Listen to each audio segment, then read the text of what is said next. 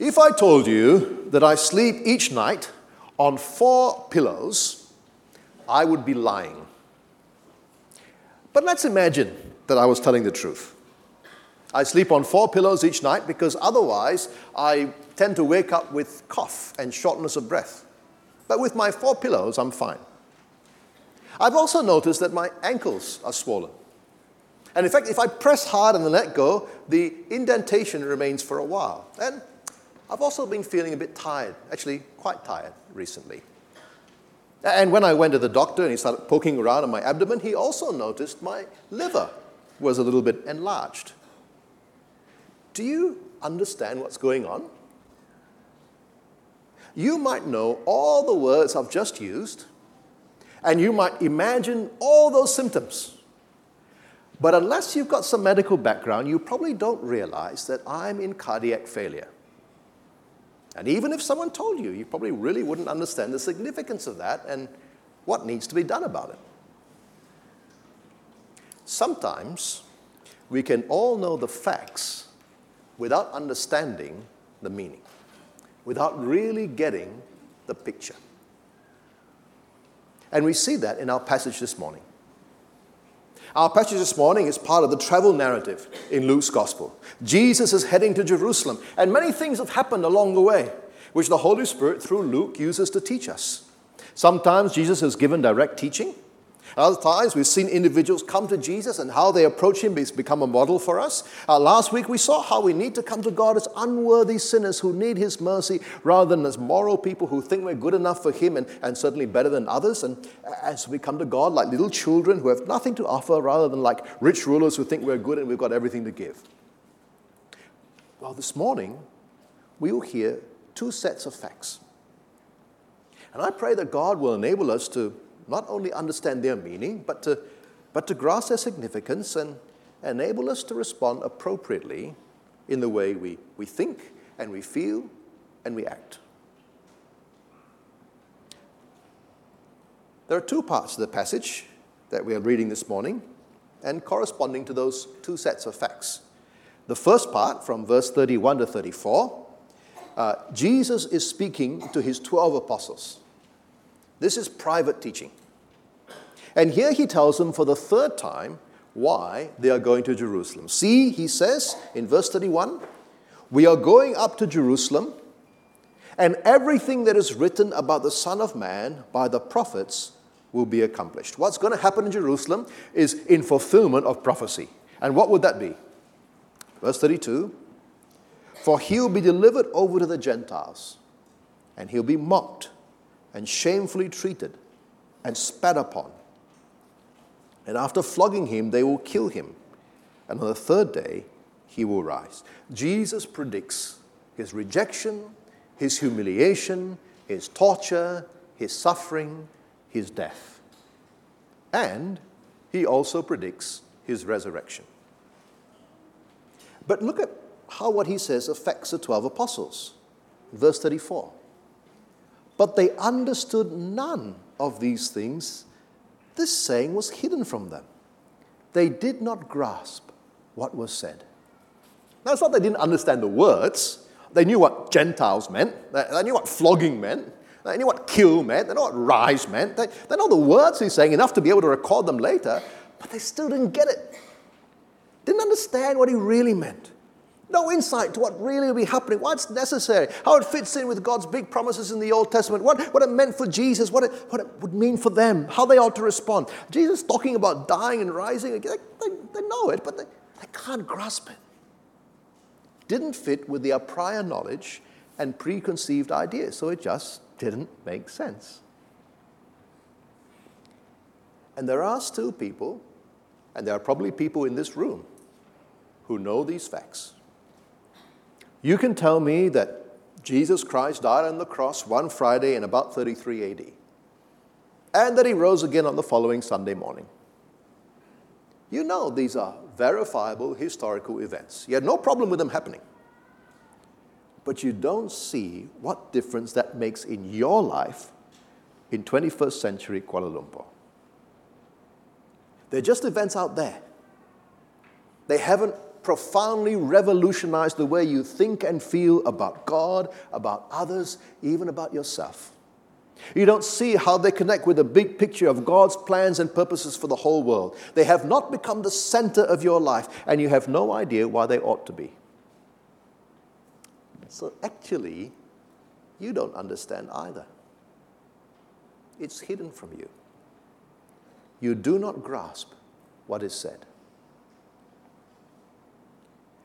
Well, if that's you or someone you love, then look what happens next. The second set of facts.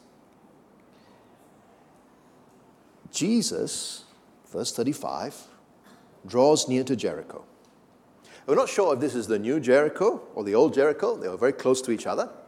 But you see Jericho. Let me see if I can borrow. Hang on. This, okay. Those of you who do Bible overview with me will know about this, okay? Right?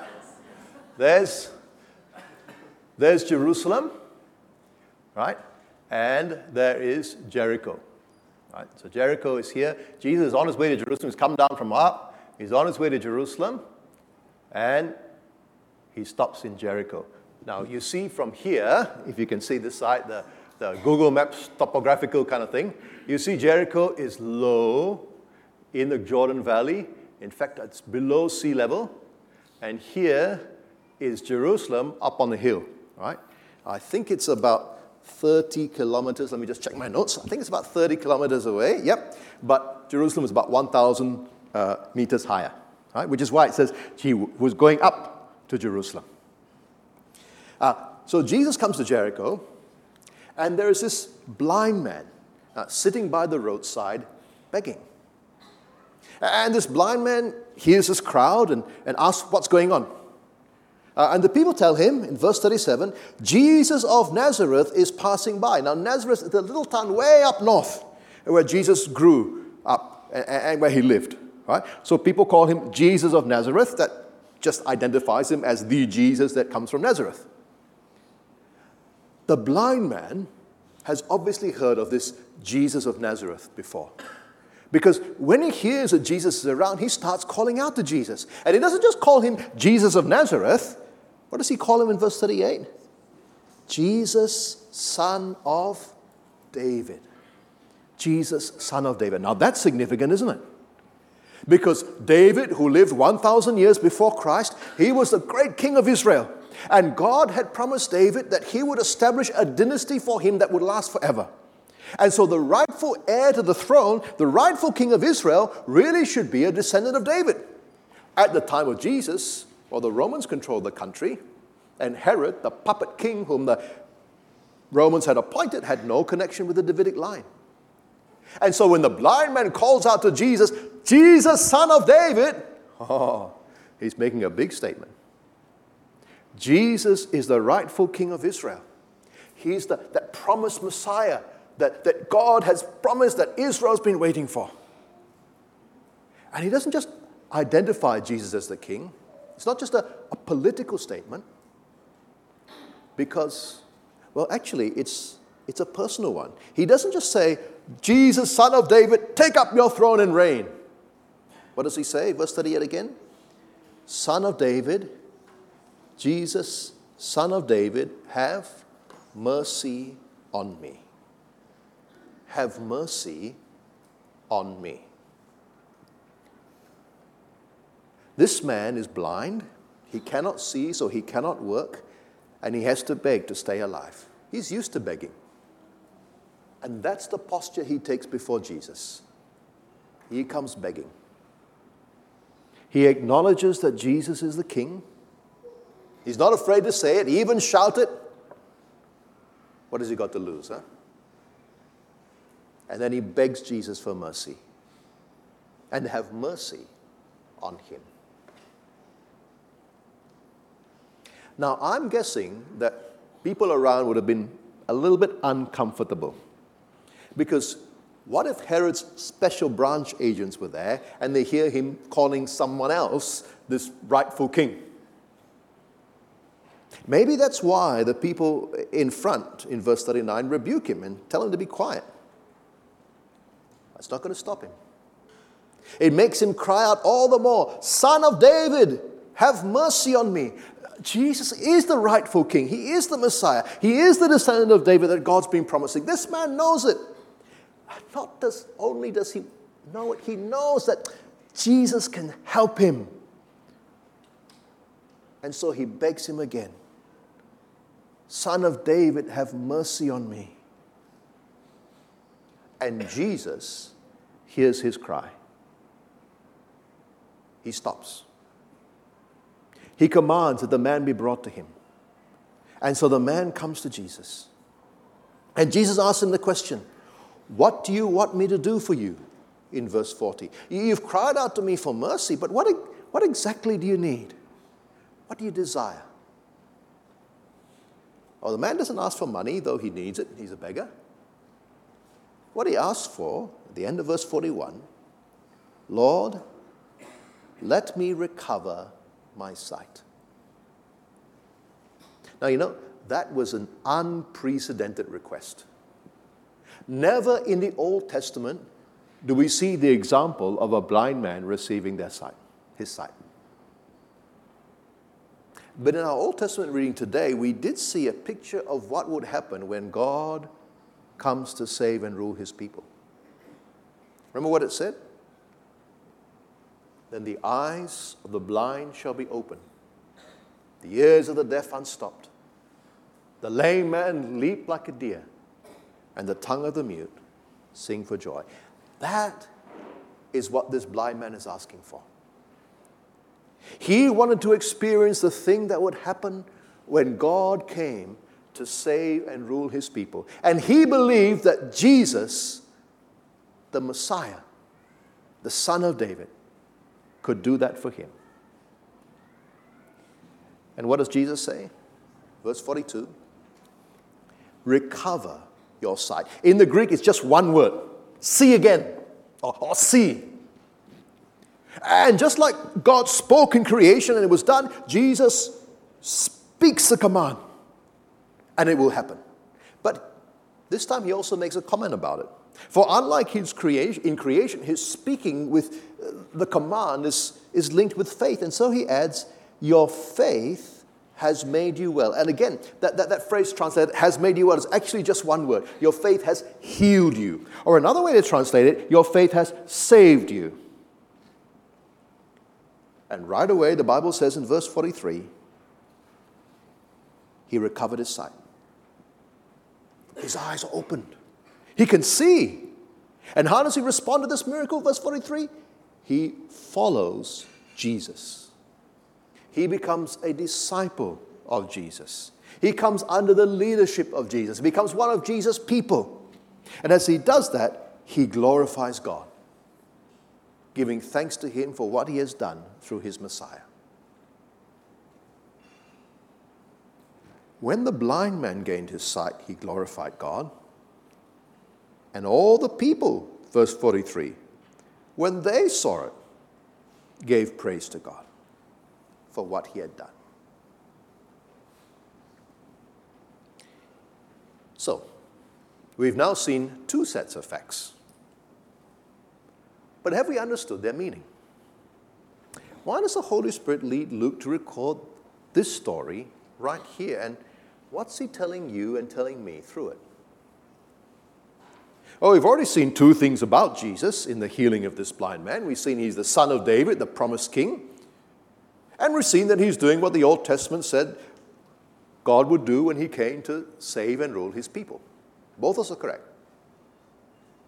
But there's more here to grasp. For you see, the healing miracles of Jesus are indeed in themselves pictures that point to a bigger healing. Think again about our Old Testament reading in Isaiah 35. Isaiah was written to sinful Israel 600 years before this. Isaiah had warned them that because of their sin, God was going to send them into exile, away from the land that he'd given them. Just like humankind was sent into exile from the Garden of Eden and placed under curse when we sinned.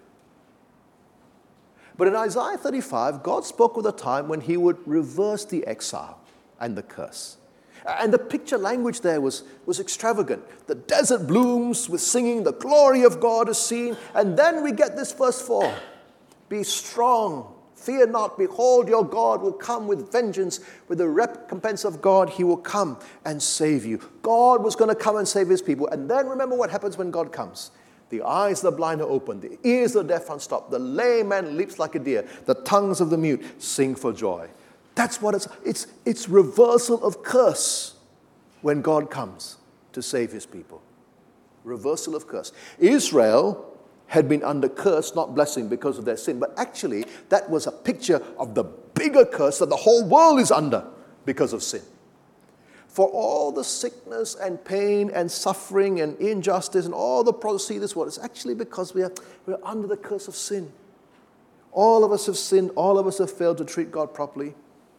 And while there's no one-to-one correlation between how much one sins and one suffers, suffering and all these, it's in the world because sin is in the world, because the curse is here. But Isaiah says when God comes to save his people, he will remove the curse. When he finally brings in the kingdom in all its fullness, it'll be like Eden again. God's people being God's place under his blessing and rule, perfectly restored. God will come and save them and rule them. And you see, in this miracle, we are getting a little glimpse of what Isaiah says will happen when God comes to save his people. And while much of Isaiah 35 is in picture language, the picture bursts into reality in the miracles of Jesus. And in today's miracle, we see the eyes of the blind are actually open. God has come.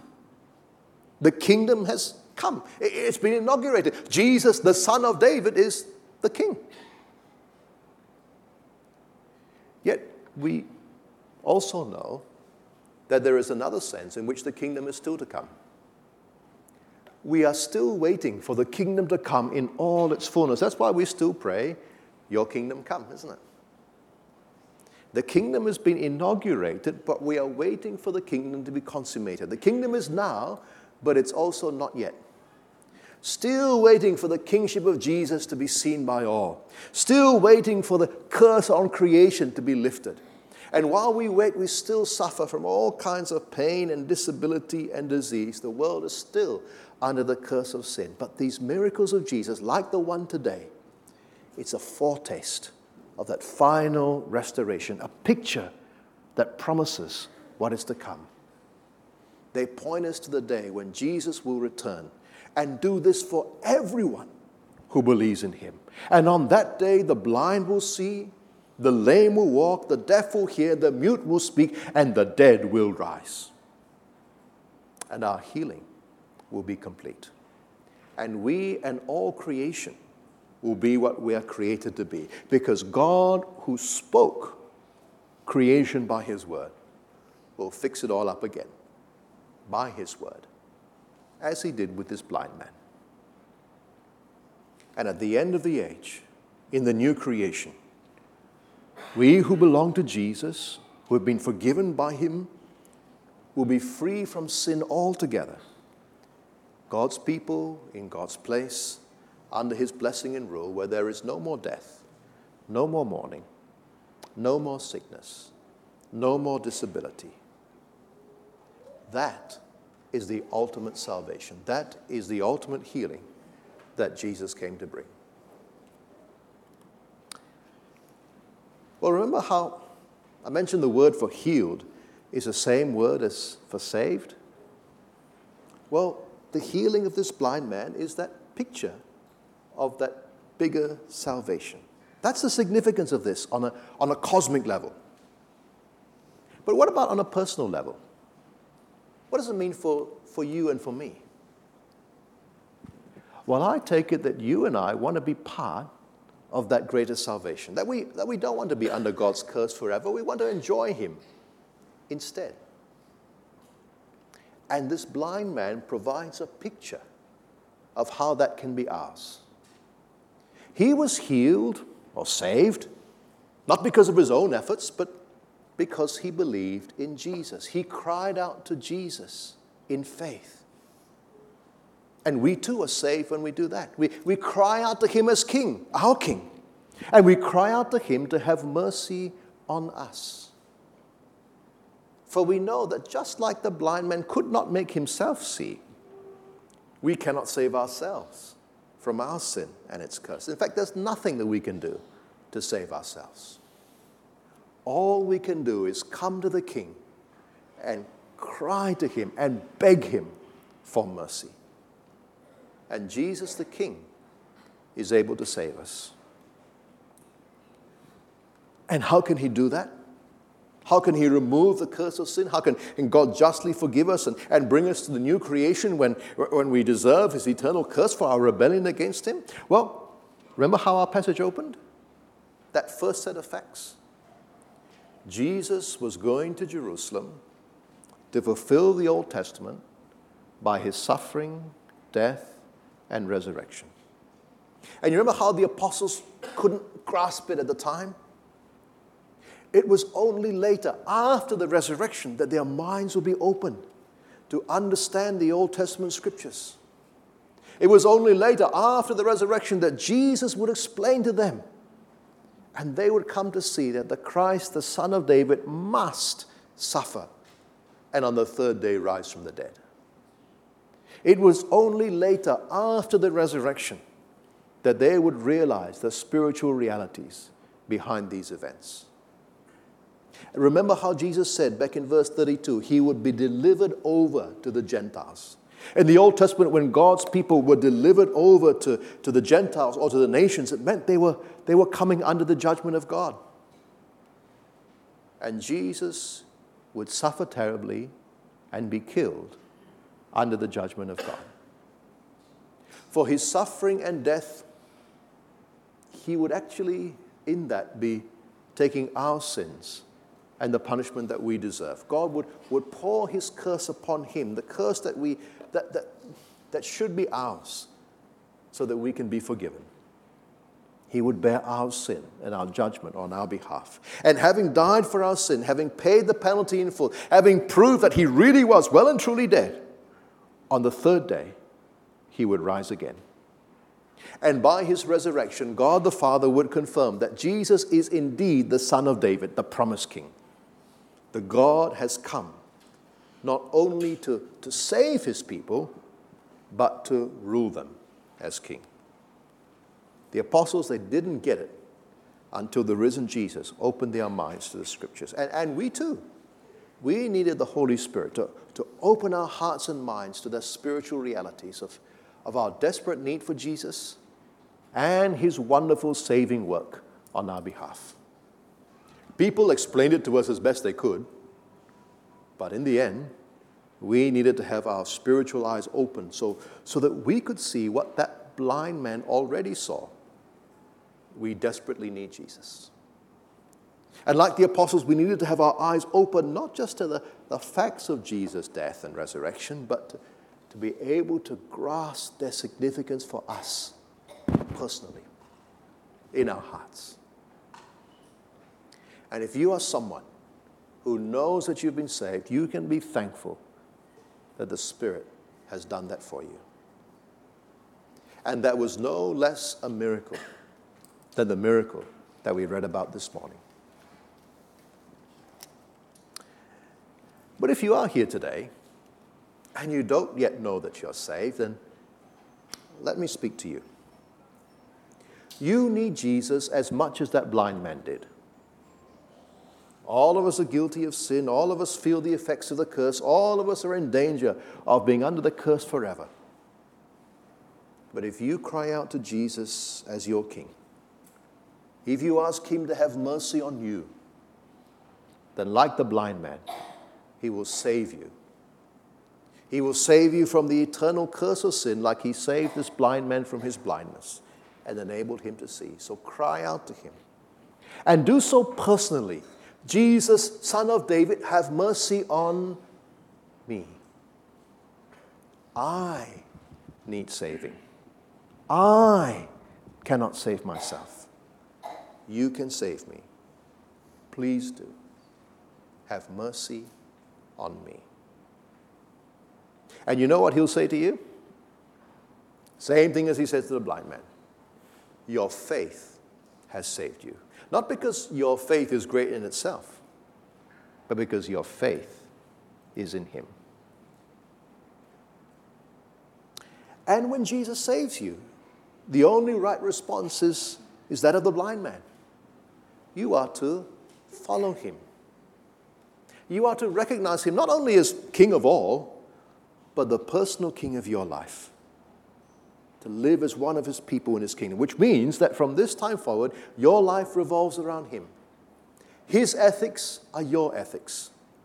His priorities are your priorities. His people are your people.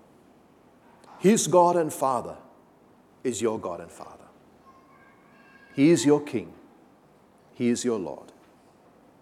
And you live your life to glorify God for what he has done for you in him. But it wasn't just the blind man who rejoiced in his salvation. Remember, all the people who saw it gave praise to God. And that becomes a model for us as well, doesn't it? Brothers and sisters, we give praise to God every time we see him save someone. And that is a right and joyful thing to do. God celebrates when a sinner repents, and so should we. So let me give you one suggestion. You want fuel for your praise? Make it your goal to ask one person at church each week to tell you the story of how God saved them. No matter how long ago it was or how recent it was. And if you don't know what to say, because sometimes these kind of conversations are a bit hard to start, you can say something like, Andrew suggested in a recent sermon that we should ask each other how we came to trust in Jesus. Do you mind if I ask you? And get ready to hear and listen with a thankful heart. And then you go home and you thank God for saving that brother or sister. You know, if we make a point of trying to do that each week, what a difference that would make in our praise and in our community. And if you get asked to share, then just share your story honestly. Don't matter if you think your story is boring. Most of us have pretty ordinary stories. But even when we hear each other's stories, no matter how ordinary, we can thank God. Because we know that behind each ordinary story is a spiritual miracle of God opening blind eyes to his wonderful work in Christ. And God is glorified as we join our brothers and sisters in praising God for their salvation. Let's pray.